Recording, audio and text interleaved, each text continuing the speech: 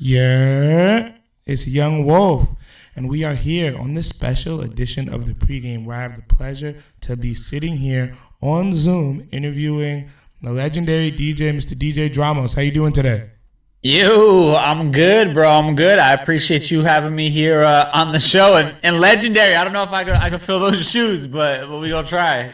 Well, no, most definitely, man. So, for those of the people who are listening who don't know, who is DJ Dramos?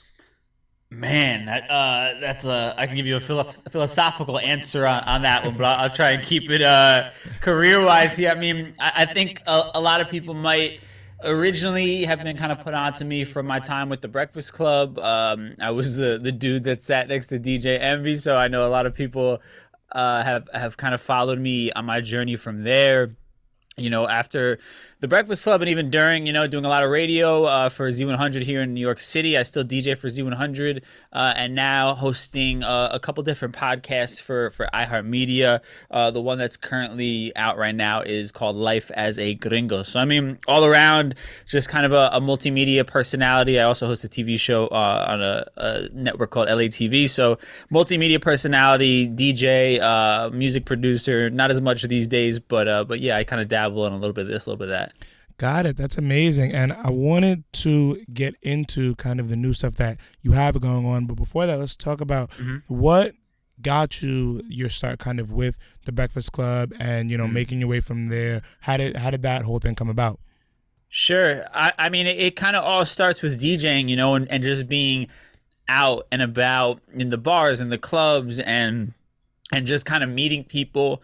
The kind of long story short of it is one of my friends who I met while out, DJing some of these bars around New Jersey. He actually worked at KTU 103.5, which is one of our sister stations for iHeart. And he began to just introduce me to different people in the industry. And, I would go to events and hang out and just kind of creating, friendships. And eventually one day, the board operator at KTU fell asleep on the overnight shift, and they had like 7 minutes of dead air or something like that. Which, you being a radio knows that is a lot of time. Oh yeah. So unfortunately, that man lost his job there, but it did open an opportunity where I was kind of able to interject myself and be like, hey, I know I don't have any experience, but I'd love to try it out, and because I already had built those relationships, they knew they could trust me. They knew kind of my work ethic and my mindset. So they were basically just kind of like, listen, if you want to come in on Sunday mornings, I'll train you. You're not getting paid. And I kind of did that for like, 6 to 8 months or whatever. And then eventually that led to me getting a job as one of the overnight board ops at KTU. And then, from there, you just start kind of meeting people and your name gets out there. Then I finally got like an opportunity for a full-time gig. And it wasn't the Breakfast Club. It was actually a conservative talk show, which is my nightmare. Yeah. And it was right around the time that Trump got elected. So it was when things were getting extra wacky. Right. So, I kind of was in like a rock and a hard place where it was like, this is my first opportunity to get a full-time job in radio, and have a salary and have, benefits. At that point, I didn't even have health insurance, right? So Right. I was just surviving off of, a couple shifts overnight. So this was a big change for me. So, I kind of had to take it and take the job. And luckily I did because, even though that didn't work out, I ended up actually getting fired from that job because it just was not a good fit for me, for many reasons. But most importantly, I didn't stand by anything that was happening on that show. Right. But the beauty of it, and this is kind of why I always say you have to just show up and do your best because you never know who's watching. The person who oversaw that show actually also oversaw the like national version of the Breakfast Club, the syndicated version. Right. So when our boss at Power 105.1 reached out to that person and said, listen, I'm looking for, a board operator who we can count on, the other person that had been working for under the conservative show actually recommended me. She said, yeah, I think Dramos would be a good fit for this. We had him on another show, but I think this is a better fit for him. And that's kind of how it all began to roll. But even with that, man, I don't want to drag the story out too long, but, I didn't get in the room with them for, man, probably another 6 to 8 months. I was actually in the other studio operating the local, like, New York side, so I wasn't Right. even in the studio with them for a while. I had no promise of that being my gig. And then eventually, again, somebody messed up, and it's kind of like next man up mentality. I got the call, and I stepped in, and that's kind of, how it all began. Right, and that's amazing. That's an amazing story. Again, kind of taking the opportunity when it came, even though that wasn't something you necessarily wanted to do with the conservative show, and being able Right. to cross over and end up doing something you want to do. Yeah. Talk about how difficult it was, or if it was difficult to transition from being at the Breakfast Club. You're nationally syndicated. You kind of you have something made already versus Yep. when you decided to leave and start something fresh, independent. Talk about the difficulty in making that decision and stuff like that. Oh man, that was probably one of the hardest decisions of my life for sure. I think, even though I knew in my heart I hadn't been happy for a long time there, just because I felt like I had outgrown the position and I wanted something else for myself. It still was like a lot to kind of have to, think about, because it's a huge platform, the biggest in the world, I would argue, for radio, Right. and I get to have a front row seat to that. And there's, of course, a lot of perks that come along with it, with being attached to that brand, and a lot of attention and opportunities and things like that, and not to mention, it's a salary and it's benefits and all that kind of stuff, right? Mhm. But for me, I kind of was just like, listen, this isn't making me happy, right? Like, the reality is, if you offered me $1 million a year to work that job, I would probably do it for the first year to collect $1 million, and I would still be out. You know what I'm saying? Right. And that's not like in a disrespectful way to the show. I feel blessed I've had the opportunity, but I say that because it wasn't for me anymore. I wanted more for myself. So, it weighed heavily on me for a long time, but at the end of the day, I knew I just had to bet on myself and see where it went. I knew that every time I did bet on myself and I followed my gut, I was able to make an opportunity out of the next move. So I had confidence that I could do that. And then luckily too, the podcast deal that happened, the few months before I ended up leaving, was a great kind of bridge to give me, like a financial runway and a platform as well to kind of be able to justify leaving. And then, from there, I just kind of use that as my momentum to keep building. Right. And so the podcast deal you got, that's for Life as a Gringo, correct? Yep. Right. So talk about, the inspiration behind that podcast and kind of what you talk about generally. Yeah, so that podcast is on the My Cultura podcast network, which is iHeart's Latinx podcast network, and my show speaks to Latinos who were born here in the States, right? And we have a bit of a different experience from the previous generation, where we're obviously our roots lie in where our family's from, but we're also Americanized because we grew up here in the States, right? So for me, my family would clown me back in Puerto Rico like that, I didn't speak Spanish, or, that I dressed differently or whatever, they would call me a gringo, right? And then, on the flip side of that, the kids I was growing up with in the suburbs would like make fun of me because my dad had an accent, or, my house smelled a little different. So it was like, you're not, a part of this or a part of that. You exist in this gray area, so I wanted to make a show that kind of spoke to that experience, and also speaking to first and second generation Latinos, because I feel like we are kind of the future of our community, so I think there's a lot of work to be done in breaking various generational curses, and a lot of personal growth that can happen, and old mentalities from previous generations that we have to shed. So we kind of touch on a lot of different things like that, but I think at its core it's a show about finding your authenticity and being confident enough to walk in it. Right, and I think that's very important. And I know recently I saw you spoke about Latina fetishization in media and things like that. And I think that's definitely something very important to talk about if you want to kind of delve into that and what that, is about.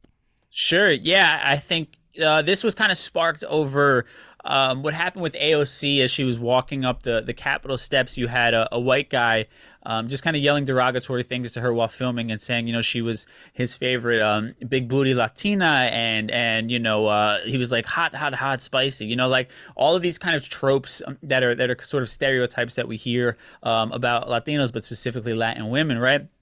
and that obviously bothered me in general for her as a woman walking to work to be harassed like that, by a man. But it got me reading about some different conversations and kind of seeing the feedback from women in our community, and seeing a lot of really startling statistics about the fact that Latin women are victims of sexual assault at a higher rate than any other group of people. And much of that is because of these notions like the man was spewing out there, right? Big booty Latina, right? That becomes a fetish, this idea of wanting to, check that box off, right? Of having a night with a big booty Latina, quote unquote, right? And that's, again, pushed by the media and the narrative that you see out there, the people that are cast, in television shows. Excuse me, but the people in cast in television shows, like, no disrespect to her, but somebody like Sofia Vergara, right, from Modern Family, right, that's like the prototypical Latina that is cast, and she's incredible. But also, just having her be the face does a disservice to Latin women out there, right? And it also, her playing a role of being over sexualized on that show and sort of being the sexy relief on the show, again, creates a mindset in the real world where, the women in our community can oftentimes be viewed as sort of like this fetish or this itch that needs to be scratched, rather than a full-fledged human being, So I wanted to kind of speak to that and sort of point out, that this is a really toxic way of thinking, and that media and societal tropes and stereotypes all contribute to, these numbers that we see, again, where Latinas are sexual victims of sexual assault at a higher rate than any other group of women. So it's just, conversations like that one I feel are incredibly important to have, especially as a man, Right, and I think that's definitely important, and I think you do this as well because you have a show, The Recap, that's on LATV, and so talk about, is it similar to Life is a Gringo with the content that you're talking about, or what's kind of the differences, and what do you get into with that? Yeah, it's pretty similar, so Life is a Gringo, I do 2 episodes a week. I do one where I kind of, talk about something that is on my mind or some sort of like personal growth topic, and then the second episode is covering trending stories from within our community. Now, with The Recap, it is a similar concept with covering trending stories, and and I'll have a guest on it as well and things like that. A little different because I kind of do a bit of a monologue at the beginning, kind of similar formats like The Daily Show, if you will. But all similar kinds of conversations, important topics that I think our community needs to be aware of, and then obviously it can't always all be serious all the time, right? So, interjecting different pop culture things that we can give our kind of hot takes on and our opinions on as well, just kind of trying to create, a platform that is informative, but also knows how to, have some fun and give people, some entertaining moments. No, that's definitely amazing. And talk about, I know obviously with everything that you're doing, you're very in touch with your culture, and culture is very important to you. Was that ever frowned upon coming up in the DJ scene and things like that? Did people ever try to make you mask your culture? And if so, how were you able to combat that? I think growing up, it felt like I had to kind of mask it a little bit. There were a lot of sort of stereotypes that people tried to push onto me about what it means to be Puerto Rican, right? And if you didn't fit into that, you were called a fake Puerto Rican or whatever, right? So I think that growing up, I think I struggled a bit with my identity. I think I tried to sort of, fit in rather than stand out, right? And I think as I got older, I kind of just had this inner voice in me of wanting to reconnect with my roots, and that was kind of a bit of a slow process, but it's one that I'm incredibly grateful for. And kind of the Breakfast Club has been a pretty big inspiration as well. I mean, to see a show that is so successful yet is also unapologetically Black, right? It is incredibly inspiring to kind of see and to look up to. And for me, getting into radio initially, it felt like I kind of had to hide a bit of my ethnicness, I guess, if you will, right? I had to blend into what they were doing and kind of maybe change the way I spoke or whatever it was.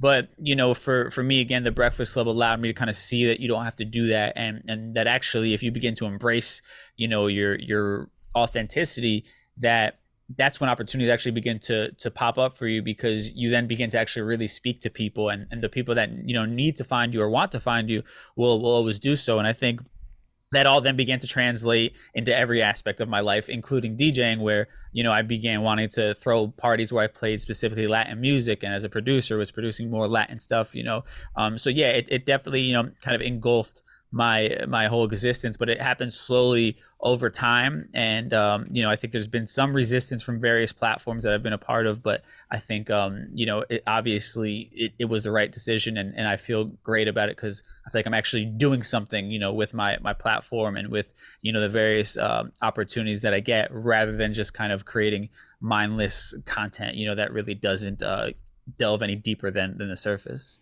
Yeah, man, that's definitely amazing. And you spoke at the end there about your DJing and how you like DJing Latin music and things like that. Talk about all the one of the different places that you've been, or what your favorite place that you've been to so far, being able to DJ and being able to travel and do these types of things. Yeah, I think two things come to mind. Playing in Vegas was amazing, just because that's kind of like the mecca for any DJ. That's sort of the biggest market for being a DJ. It's on the grandest scale. So getting to do that was really amazing. And then I think right before the pandemic, I got to check probably the number one thing off of my bucket list as far as a DJ goes. And I got to play Webster Hall in New York City. And that was a club that I used to go to when I first just even started, entertaining the idea of becoming a DJ, and I always told myself one day I'll get to play there. And I feel very fortunate that I got to do that and be a part of that, and kind of check that thing off my bucket list. So I definitely say Webster Hall, and then Vegas is just on another level as well. Yeah, man, that's definitely amazing. And when you talk about, obviously, you do your DJing, you have this show, and you do your podcast as well. Do you see yourself, if progressing in your career, where would you see yourself leaning more so towards? Would it be like the entertainment route as far as television, podcasting, or sticking with the DJing? I've definitely begun to make the shift more so into the realm of just personality. I think the pandemic kind of sped that process up for sure, but I was already beginning to kind of lean that way. I still love DJing. I owe a lot to the art of DJing, and it's still something that is very much like a huge part of me and a part of my story. But I think for me, I think I've gotten to live that life. I've gotten to enjoy all that comes along with being a DJ. I've gotten to play all the clubs basically that I want to play at. I've had some incredible moments and memories and friendships that I've made throughout it.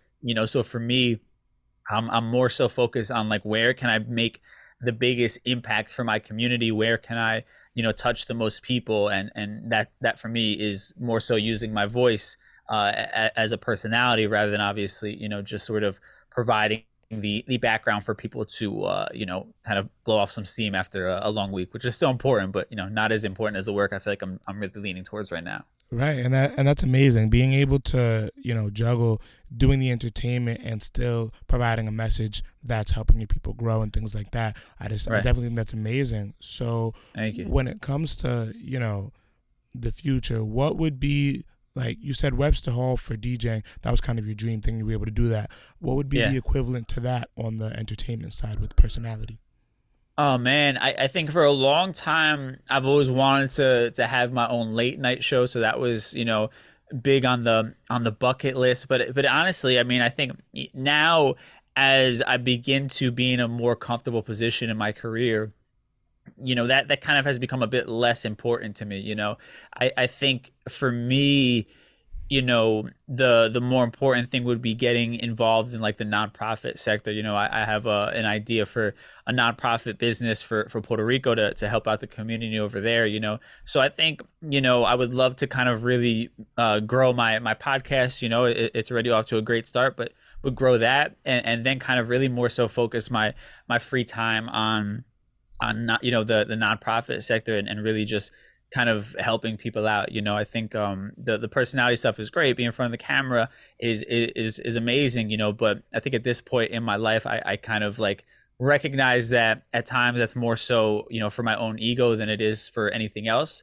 And I'd really like to be able to kind of look back on my life and know that I was, kind of out there in the trenches really making a difference. Right, man.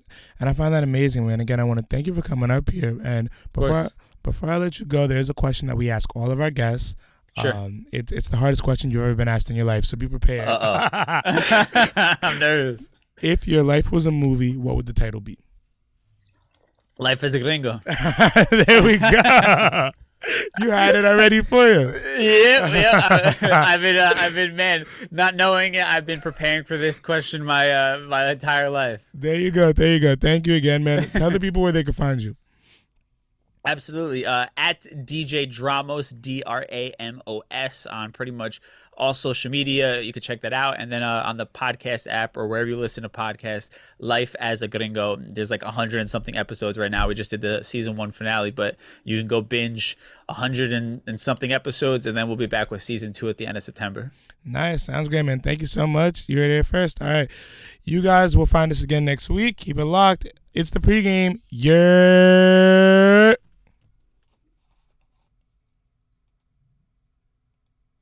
Thank you so much, man.